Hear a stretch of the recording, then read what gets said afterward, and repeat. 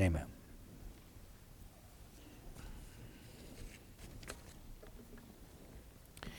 Have your Bibles tonight. Open them with me, if you will, to the book of Proverbs.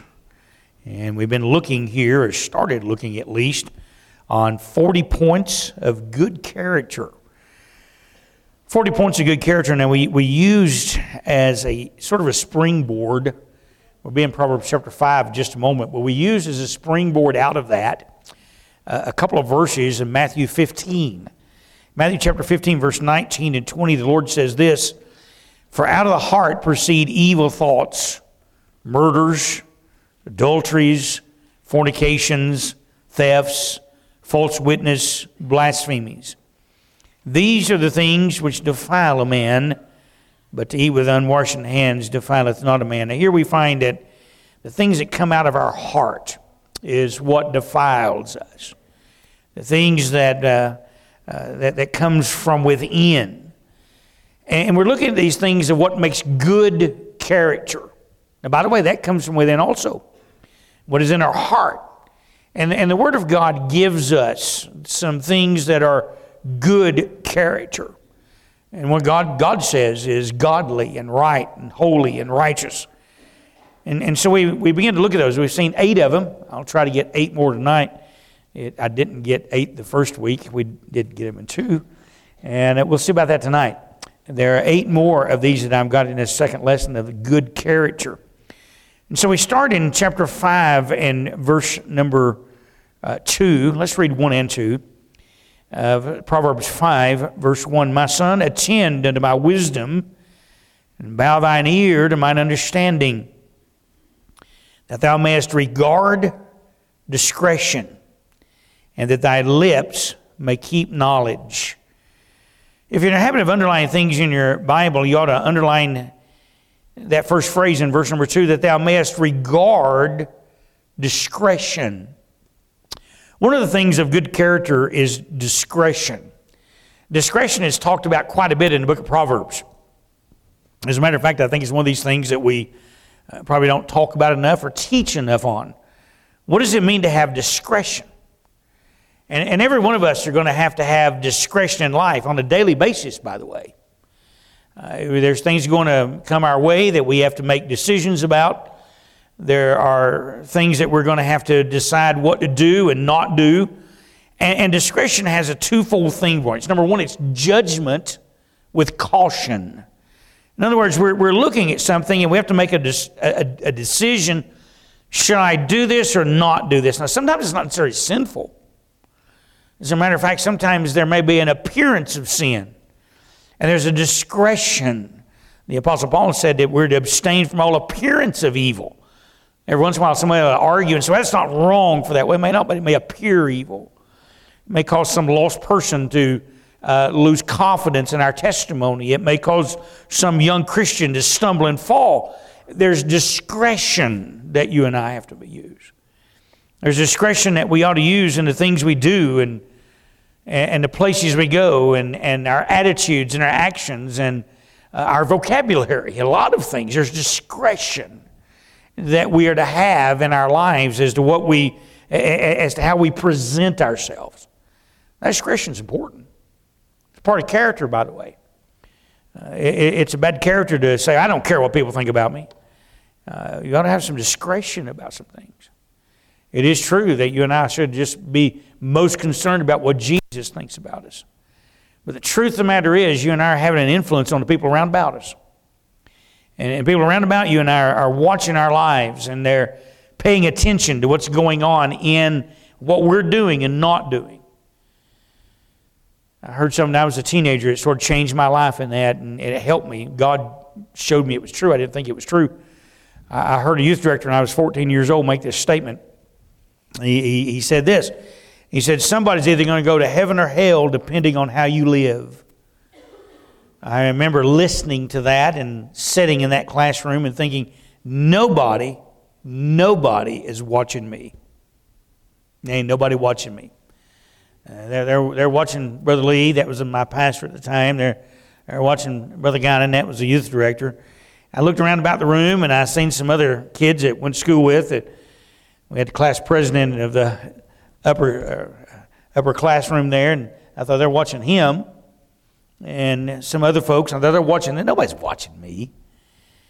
And a couple of days later, and I heard a couple of boys arguing about whether or not the Bible that I was carrying to school, whether I really believed it or not. And the Holy Spirit just spoke to my heart and said, "Hey, people are watching you. You got people watching you. You give a tract to somebody, invite them to church, they're watching you to see if it's real. Listen, we're as families, you got children watching you. You got grandchildren watching you. And the biggest thing you and I need is discretion. And a lot of times we just need discretion. Not necessarily sometimes for ourselves. The Apostle Paul in the book of Romans, that's an interesting thing where he says, if eating meat offends my brother, I won't eat any meat. Great truth. Now, what's that? It's discretion. It's discretion of doing the right thing so that it doesn't offend or hurt someone else. And this thing of discretion is good character. It's because you're not thinking about yourself, you're thinking about someone else. You've got somebody else's well-being in mind and somebody else's growth, spiritual growth in mind. Discretion. It's one of those things that doesn't come easy and something that you and I have to think about. And so we find in verse number 2 of the 5th proverb, again it says, that thou mayest regard discretion, and thy lips may keep knowledge. There's good truth. One of the points of good character is discretion. I want to look at another one in the 6th proverb now. I'll get 2 out of that 6th proverb, and they're lengthy passages with both of them. I'm going to start reading in verse number 6, and I want you to notice something. We'll read through verse number 11, and we're going to get one of these points of good character out of here. Go to the ant, thou sluggard, consider her ways, and be wise, which having no guide, overseer, or ruler, provideth her meat in the summer, and gathereth her food in the harvest. How long wilt thou sleep, O sluggard? When wilt thou rise out of thy sleep? Yet a little sleep, a little slumber, a little folding of the hands to sleep, and so shall thy poverty come as one that traveleth, and thy want as an armed man. Now, all of this passage of Scripture is talking about slothfulness. And I'm going to tell you something. One of the things that is important to good character is have a disciplined life, to not be slothful. This whole passage deals with being disciplined enough, self-disciplined, to do what needs to be done without being forced to do it. And if you'll notice, it talks about the sluggard. And there's several things in this passage that is a disciplined life. Now, nobody can do that for you and I as adults but ourselves. It's one of the things that we have to train into our children. And as I look at a passage like this, and the older I get especially, I look back and I remember how my dad and mom raised Trevor and I. And boy, there was a lot of disciplined life with that. Whenever my dad said, get up in the morning, you got up. And I mean, he didn't tell you twice. He walked in and stuck his head in the door and said, time to get up. You say, what time was that? Whatever time he stuck his head in the door, it didn't matter. I mean, it didn't matter. And there wasn't this whining and crying and pitching a fit and being grouchy. He didn't do that but once or twice, and you realize that was a very bad mistake. And what he was doing, he was teaching discipline. Discipline. As we got older and got on our own, hey, there's a lot of times in life you have to get up early. Sometimes you have to stay up all night long. Sometimes you got to get up in the middle of the night. And you have someone there forcing you to do it. There's a discipline in that. But it's not just about getting up and going to bed and getting up. It's about everything in life. It is amazing to me in this generation how that we've got folks that are undisciplined. It is amazing to me that we have a lot of companies that are got people to work for them, and they have to give them all kinds of incentives just to get up on time. It's amazing to me. They're not disciplined enough to get up on time, not disciplined enough to get up when they need to be. And this passage calls it a sluggard. Now go back to verse 6. And I want you to notice what it says. Go to the ant, thou sluggard. He says, now listen, if you ain't disciplined in your life, you don't do what you need to do in your life. You're always making excuses for why you're not doing the right thing. You're not, most of this deals with just doing what is right and doing it on time and being where you need to be. He says, go to the ant. Watch the ants, you sluggard. He said, what do the ants do? Now notice what they do. He says, consider her ways and be wise. Think of what the ants do. What do they do? Verse 7, which have no guide, overseer, or ruler. So they don't have anybody guiding them. They don't have any ruler. But what do? Well, verse number 8. They provide their meat in the summer and gather their food in the harvest. So you know what they do? They don't have anybody tell them to go at it, and they go at it. They don't have anybody to tell them to get busy, and they get busy. They don't have anybody to tell them that it's overtime. They need to get out. That summer and winter's coming, and they work long hours. They get up early. They stay late. Do whatever they need to do. They don't have anybody guiding them in doing that. It is self-discipline. There's great truth in that. There's great truth in that. There's a lot of things in life that you and I have to be self-disciplined at. Not just jobs and getting up and doing things. Listen, you have to be self-disciplined to read your Bible. You have to be disciplined at it. I mean, I'm constantly encouraging you on Sunday morning, get you hold your Bible up and ask you if you've read your Bible this week. And just trying to encourage you, challenge you with something. I remember the first time I ever heard that mentioned, and Brother Tom Sexton, Brother Clarence's brother, was preaching, and he got saved, and God called him to preach, and he went to Tennessee Temple University. No longer exists, but Tennessee Temple was the largest fundamental university in the world at that time. And he went to the university, and he's a Bible college student. He's sitting on the front row like these two fellows here, a bunch of Bible college students on Sunday morning. And he said, we're sitting there, and Dr. Robertson, a great man of God, gets up behind the pulpit, and he said first time he'd been there, and he held his Bible up, Dr. Robertson did, and I can still hear him saying it. Hold up your Bibles. Hold it up. Hold it up. Hold it up now. Hold it up. That's about the way he talked. And he said, now, keep holding it up. And he said, we held our Bibles up. And he said, I'm holding my Bible and waving it around because Dr. Robertson was going, hold it up. Hold it up. Hold it up now. And he said, now, if you've been reading it every day this week, keep holding it up. He said, I'm sitting on the front row. And he said, I'm been called to preach. And he said, I hadn't read my Bible that week. He said, that was the most embarrassing thing to take my Bible down. He said, it never happened again. I heard him say that in the service. I thought, man, that'd be a good thing to do at church. I do that wherever they let me preach. I do that. And you ought to see some people. I preached Brother Joel Young, and he said, now y'all need to read your Bibles this week because he's going to ask you that when he gets here. And what is this? Discipline. Self-discipline. I know life is busy. My goodness, it seems like the older you get, the busier you get, the more you got to do. You're supposed to slow down when you get older. It hadn't for me. And there has to be a self-discipline. Maybe you do have to get up early to read. Maybe you have to stay up a little later. Maybe there's some other things you have to make a decision about. But in your Christian life, there has to be self-discipline. Nobody's going to make you do it. Nobody's going to make you do it. Nobody's going to make you come to church on Wednesday night. Listen, y'all pretty disciplined to be here. I mean, it's a choice. There's I read a lot of things. A lot of churches even closing their Wednesday night service out. It's discipline. It's self-discipline. And the truth of the matter is, there's a lot of things in my life that's self-discipline. Hey, listen, the way I treat Elizabeth is self-discipline. The way I treat my kids, there's discipline in it. And all of this passage is making reference to that. And then it begins to ask some questions. And I want you to notice what he says about the discipline and what he says about what we ought to do in the questions. Verse number 9. How long wilt sleep, O sluggard? How long when wilt thou arise out of thy sleep? He says, how long are you just going to be asleep? Now there's two things in sleep I thought about. There's a physical sleep.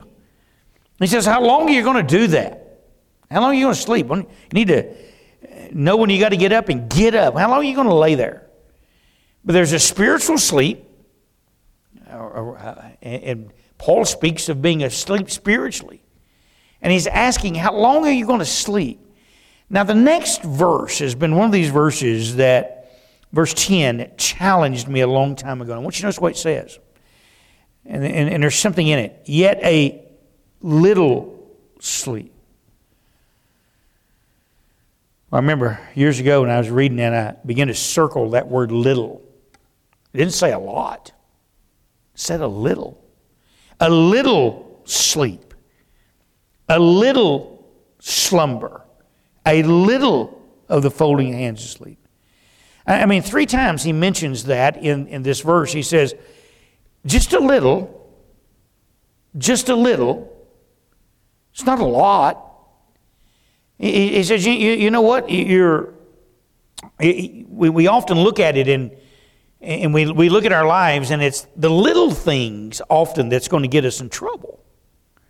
It's the little things that's going to lead us in the wrong direction. And he says, you know what it is with this, with this being making sure that we have a disciplined life?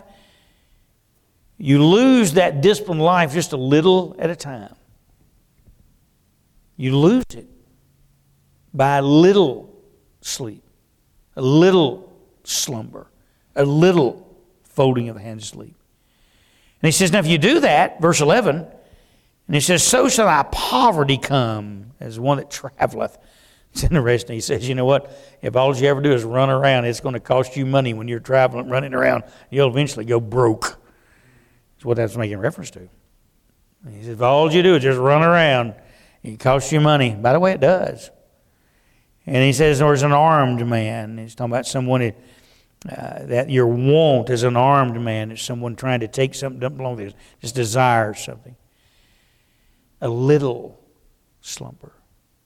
A little sleep. One of the things that drives me, and I learned that years ago, just a little bit. It doesn't take much. I got to be diligent every day. Every day. I got to be diligent to read my Bible. I got to be diligent to pray. I got to be diligent to physically get up on time, and got to be diligent to do what I need to do, because just a little bit is all it's going to take to get me in trouble.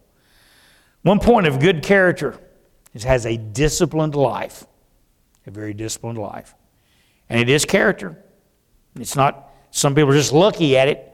They're disciplined. And they're disciplined in their life. They're disciplined in what they do. And they're disciplined in just staying at it. It's a great, great truth. So number one tonight, has discretion. Number 2, has a disciplined life. Now I want you to notice, we'll start reading in verse 16. And there's something here. I'm going to pull one phrase out and give you a point of good character. It would seem like there's 7 in this text, but I'm going to roll it into one. And I want you to notice what it says. These 6 things that the Lord hate, yea, 7 are an abomination unto him. A proud look, a lying tongue, and hands that shed innocent blood, and heart that deviseth wicked imaginations, feet that be swift in running to mischief, a false witness that speaketh lies, and he that soweth discord among brethren. Now in those 4 verses, there are 7 things that God brings out. There are 7 things he deals with. As a matter of fact, it's been interesting to me in verse 16 where it says, these 6 things do the Lord hate. Well, there's a great truth. There's some things God hates. There's some things that God looks at and God says, I hate that. Now, God's God of love. I'm glad he is.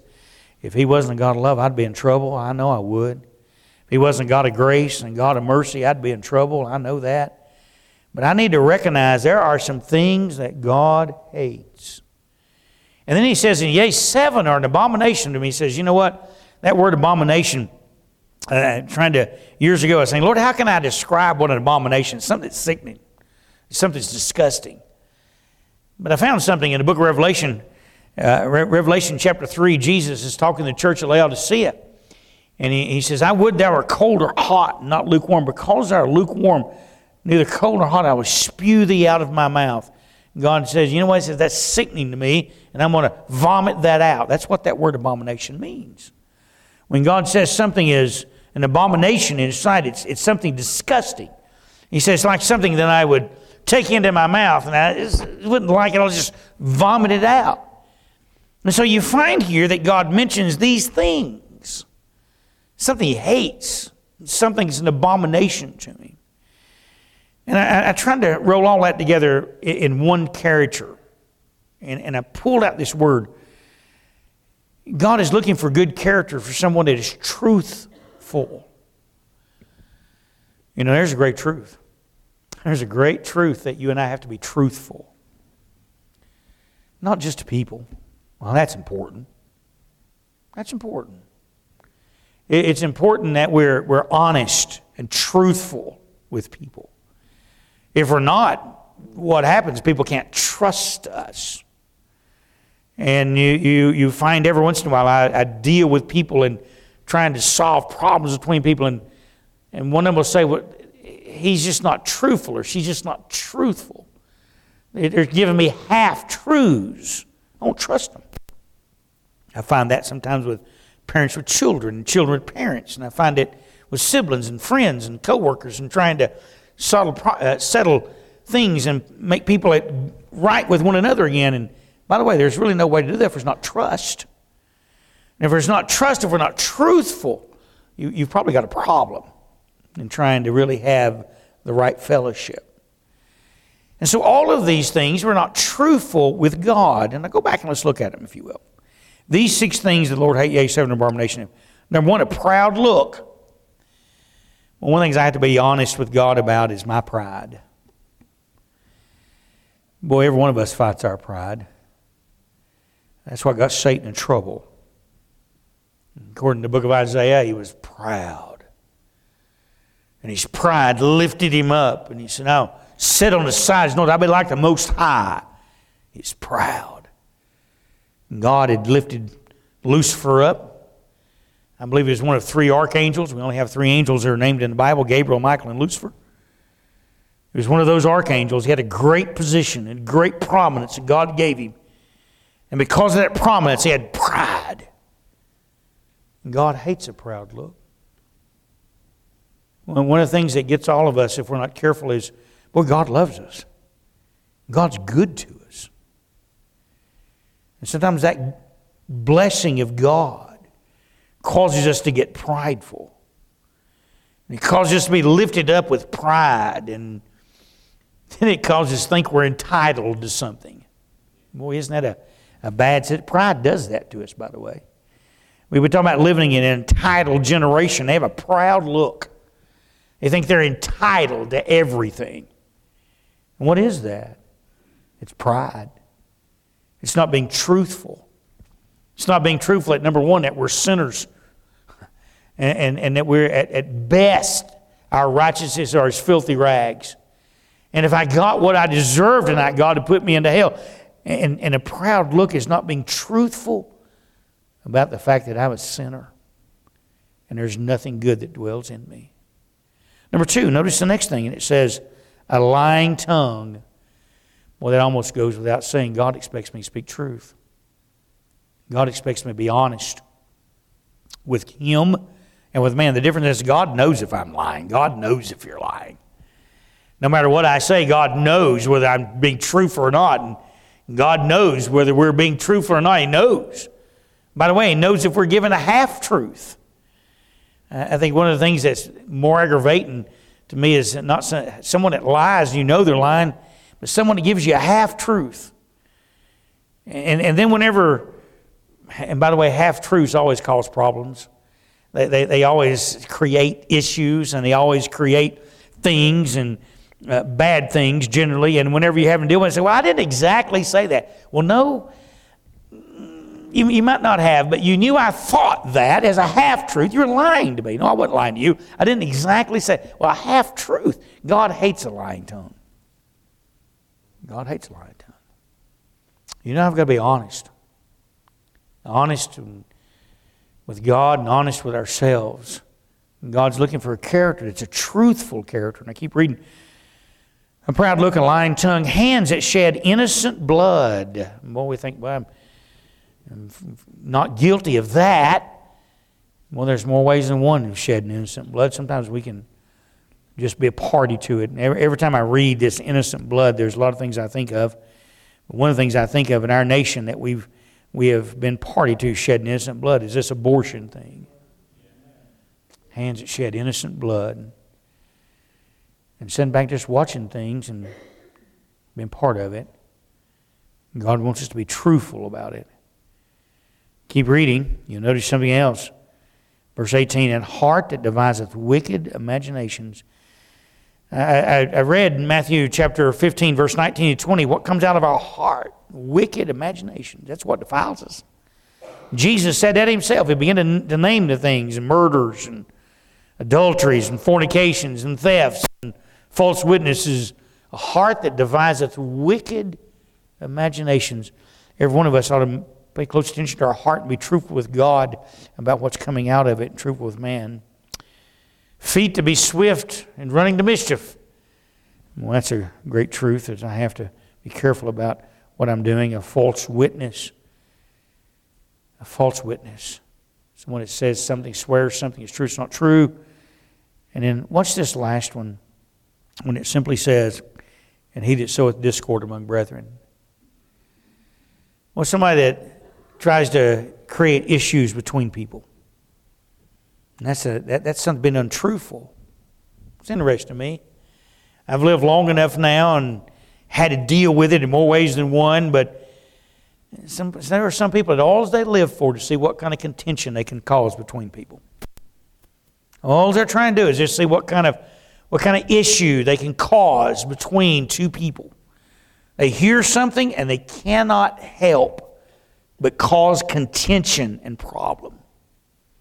And by the way, God wants me to conceal a matter. There's a lot of things I don't need to run my mouth about. A lot of things that I know. Listen, doing what God's got me doing, there are a lot of things I know I wish I didn't know. A lot of things I know that oftentimes I just wake up in the middle of the night praying, "Oh, dear God, take care of that and help me to have enough discretion to keep my mouth shut and not even accidentally disclose something that would create an issue, that would cause two people that don't have a problem to have a problem, so in discord between them." A great truth in that. Let alone intentionally doing it. They just needed to know. A lot of times they don't need to know. It ain't going to change anything. And he's so in discord among brethren, not being truthful, being prideful. And so this one here, this third one we've looked at tonight, we've got to have discretion in life. It's a great character trait. You've got to have a disciplined life. That's a great character trait. You've got to have a truthful life. Boy, that is a great character. Go, if you will, to chapter 7 now, verses 1 through 3. I'm going to get a fourth one for tonight. Let's get another character trait. We've seen some that would help all of us if we had those in our lives. We instill those in our children. The 7th proverb now in verse 1 through 3 says this: "My son, keep my words and lay up my commandments with thee. Keep my commandments and live, and my law is the apple of thine eye. Bind them upon thy fingers and write them upon the table of thine heart." We've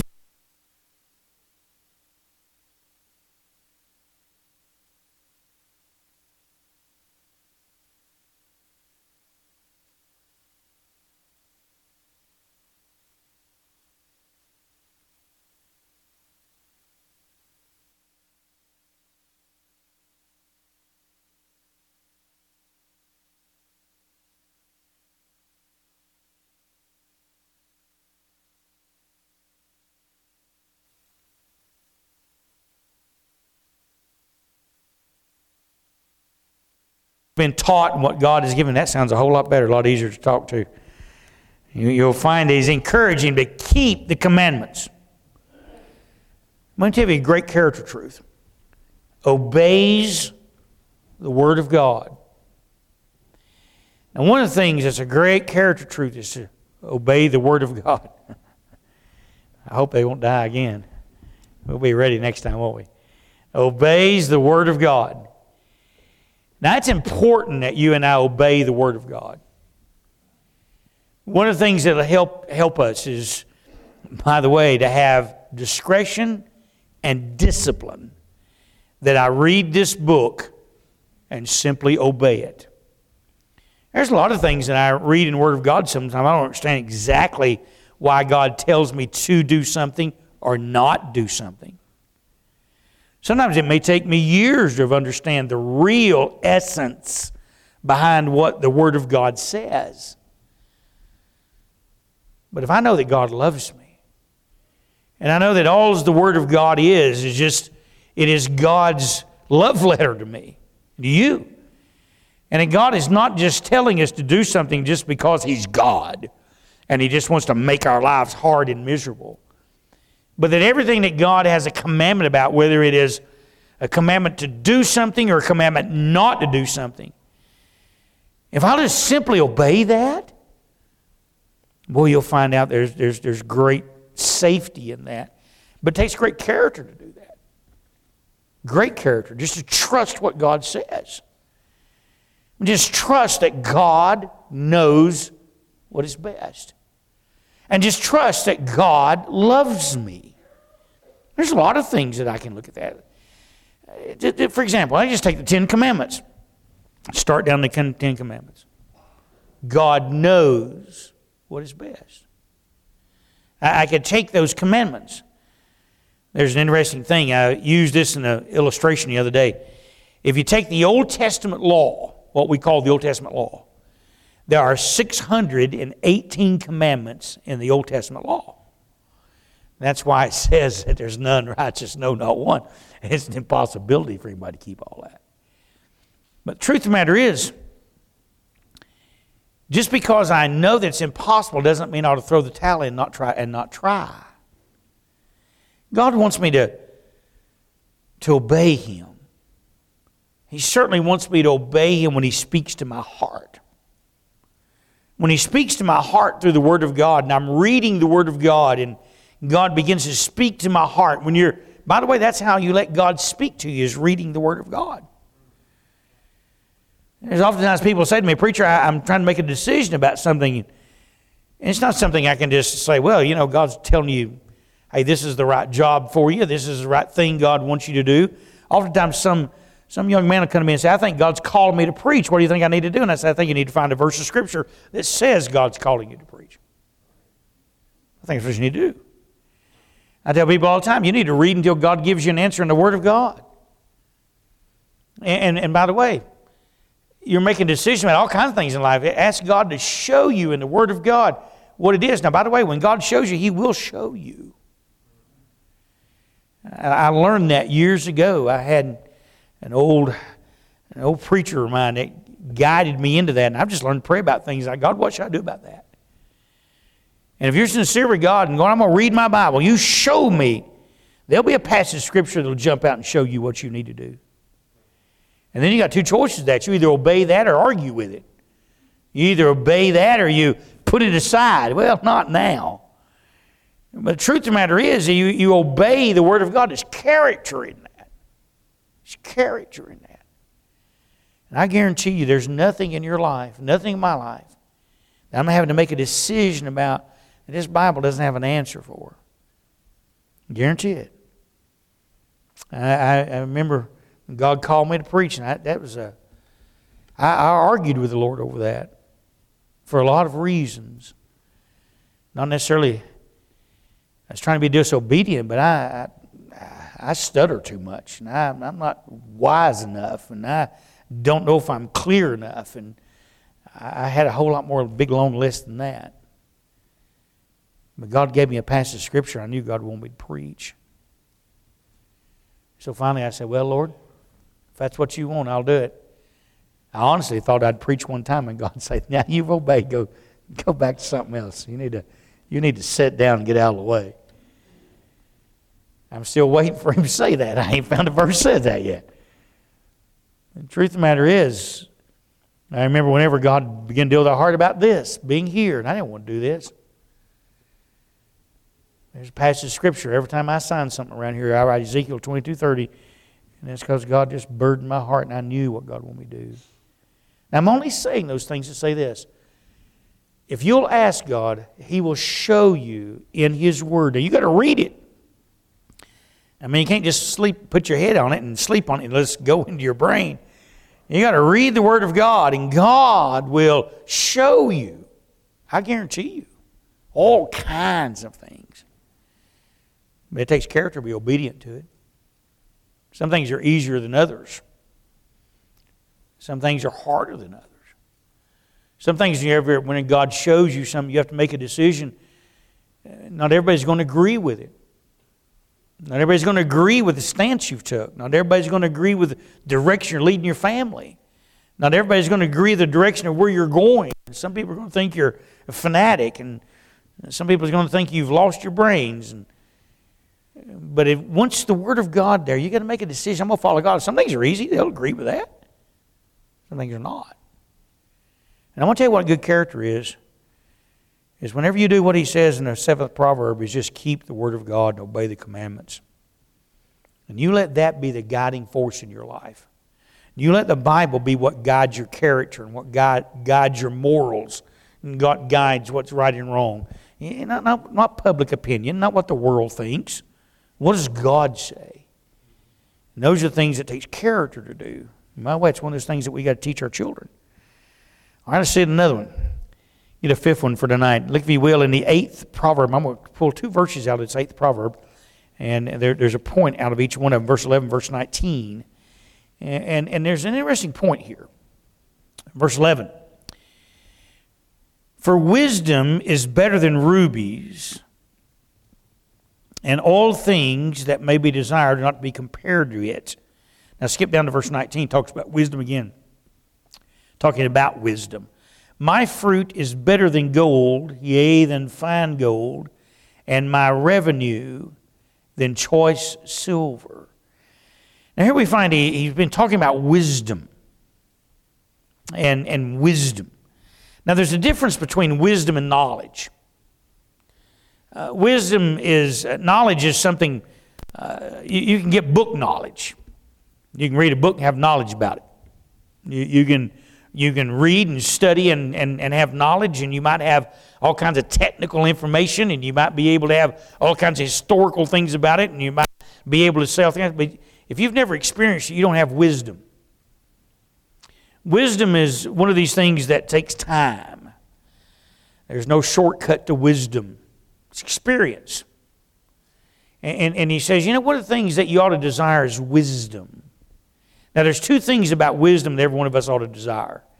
Number 1, we ought to learn to be patient in life and just seek out what's right and seek what God says and get wisdom, earn it ourselves. One of the things early on that in studying this about wisdom, all through the book of Proverbs especially, is if I'm trying to seek advice, seek somebody that's older than I am. If I'm trying to make my mind about something, I need to find somebody that's older than I am, somebody that's done it, and seek their wisdom. You know what got Rehoboam in trouble? Solomon's son. Solomon's son Solomon reigned for 40 years, and then his son Rehoboam took the kingdom, and then there was a little bit of a revolt by a guy named Jeroboam. If you know your Bible, you know what I'm talking about. And Jeroboam got the people together, and they came before Rehoboam, and they gave him some demands. And so here we find Rehoboam goes before the old men, or Solomon's council, and said, "What do we do?" And he said, "I tell you what, if you do," he said, "if you'll hearken to this people, and you'll listen to this people, and if you'll just be good to them, they'll follow you." It's wisdom. How'd they have that? Because they'd lived long enough to see it.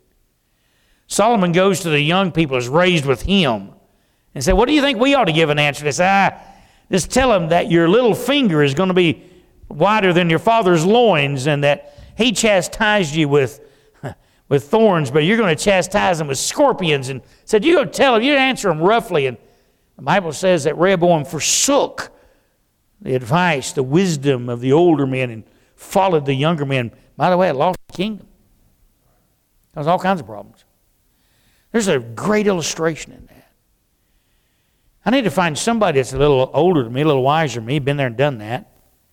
Listen to them. I've had y'all pray with Dr. Sexton. Dr. Sexton's one of those men. Dr. Sexton's one of my mentors. Dr. Sexton's always good to me, and he loved me. But I call him up on the phone and say, "Hey, Doc, I got a question." I go over and sit in his office and say, "I got a question. I I got to make a decision about something. What do you think I need to do? And he'd always look at me and say, well, what does the Bible say about it? That's really not what you're after. You're usually wanting him to tell you what to do. And he said, what does the Bible say about it? And then before long, he's discussing it. And then before it's always over, he'd say, let me tell you what I did one time. Didn't work too well. It's what you're trying to do. It might work for you. But won't you try that? And before long, I'm like, no, I don't think. If it didn't work for you, it probably won't work for you. I don't think I'll try that. It's wisdom. I told somebody one day, that's the way my dad used to, man, my brother. And we got older, he'd always do that. We'd be working somewhere and he'd want to change the way something's being done. Dad said, well, we tried that once. That didn't work, but you might be able to make it work. Why don't you try that? And I found out real fast that wisdom is something you can't learn. You experience it. There's great truth about wisdom. And great truth about it. And one of the points of good characters has great value on wisdom. Great value on folks older than I am. Great value on their experience. Great value on their wisdom. I find out, unfortunately, I'm getting older now, and there's only a few people older than I am. Brother Ted. I'm in trouble enough. I was going to name a couple others. I don't think I will. Brother Fred Ward. Older than I am. By the way, I do rely on that wisdom. There's great character in that, by the way. Relying on wisdom. And you have great value on it. Let me get one more tonight. I didn't get done. We'll just pick them up next week and we'll just add them to the next one. I like this next one. The 9th proverb in verses 7 and 8. I talked to a boy about this very thing today. Tried to encourage him on something, a man about my age, and we were talking about some things. And I want you to notice what this says here in Proverbs chapter 9 and verse 7, or 9th proverb, 7th verse.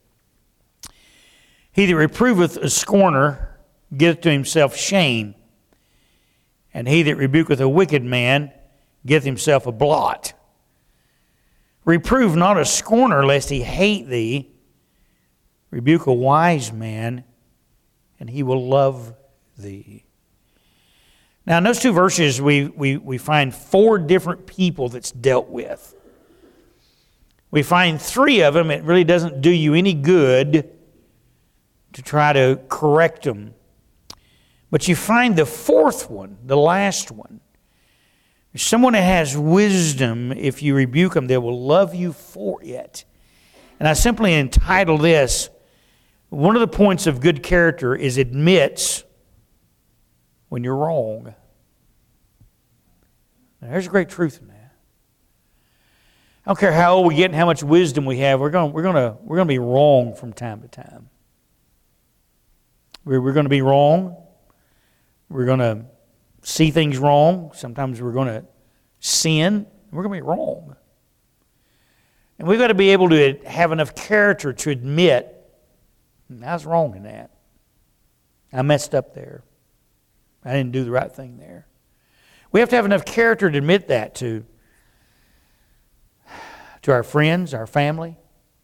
By the way, one of the things I've found as a parent, grandparent, it's a great truth. Every once in a while you have to say to your kids, hey, I was wrong in that. You talk about giving your kids some confidence in you is whenever you admit you're wrong. It helps. There's great truth in that. It does that with people that you're around, and if God's put you over someone, like over your children, over others, to have enough character to admit I was wrong in that. It's important. Now I want you to go back and notice the 3 people, and we'll close that they don't admit it. Let's go back to verse 7. He that reproveth a scorner getteth to himself shame. Now, a scorner is someone that sits around, all they ever do is talk about how dumb everybody else is and how smart they are. That's what it means to be a scorner. And by the way, all of us deal with those people in life. And it doesn't matter what's going on or what's being said, they are always right and everybody else is an idiot for not listening to them. And you know what? You try to talk to them and all it does is bring shame. You and I do not need to have that kind of character. You need to listen to people. Now watch the next one. Not only the scorner, start at verse 7, go back to the verse. He that reproveth the scorner getteth to himself shame, and he that rebuketh a wicked man giveth himself a blot. Now that's an interesting thing. What in the world does that mean? That word blot's talking about a black eye. He said, you rebuke somebody that's wicked, and all he's going to do is punch you in the face. And by the way, I'm old enough, I know guys like that. And they do things, and people say, why don't you say something to them? Because I didn't want to get in a fight. And they're dead wrong, and I know they're wrong. Now, sometimes it has to be done. Then you got to fight. But he said, there's a wicked man, you rebuke him, you tell him he's wrong, and before he'll admit he's wrong, he's going to black your eye. He's going to try to fight you. I know people like that. I know people like that for an absolute fact. Deal with them. I could name you 4 or 5 guys right now. Yeah, well, it's just the way it is. It's just the way they are. By the way, it's not good to be that way. It's not good to have that kind of an attitude. That's poor character. Whenever somebody rebukes you, you want to fight. That's poor character. It's very poor character. Now keep going. Look at the third one, verse number 8. Reprove not a scorner. He goes back to the scorner, lest he hate thee. Whenever you reprove a scorner, and by the way, there's sometimes you get someone that always thinks they're always right, and you get them backed into the corner, and you showed them they're wrong, they hate you for it. But here's the character every one of us needs, is to be able to admit we're wrong. But in the last part of verse 8, rebuke a wise man, he'll love thee. I ought to have enough character when someone says, hey, Mike, you're wrong. My way shows me I'm wrong. That you love him for it. By the way, because as dumb as I am, I need a lot of people showing me when I'm wrong. There's truth in that. And it takes character on all of our parts. That when we're wrong and somebody shows you you're wrong, just to love them for it. By the way, sometimes people rebuke you and they do it in good spirit, and it's easy to take. Sometimes they do it in a bad spirit, and it still don't change the fact that I was wrong and I need to be corrected. There's truth in that. It takes character, and I need it. We all need character. And one of these things of good character is admits when we're wrong. There are 5 of them tonight that we looked at. It's good character to have discretion and have good judgment. It's good character to have a disciplined life in every area of my life. It is good character to be truthful in all things. It is good character to obey the Word of God. And it is good character to put great value on wisdom. I guess we looked at 6 of them, didn't we? And great character to admit when we're wrong. Character traits. Things we need. Makes good character. Things we need to teach. We teach 2 ways. What I'm doing now is teaching. But the way that sticks out more than anything else, especially the young people, is that they witness those things in our lives. And we ought to be teaching good character. By saying it, but more importantly, by living it. Good character. Good character. Every head bowed and every eye closed. I appreciate you being here tonight.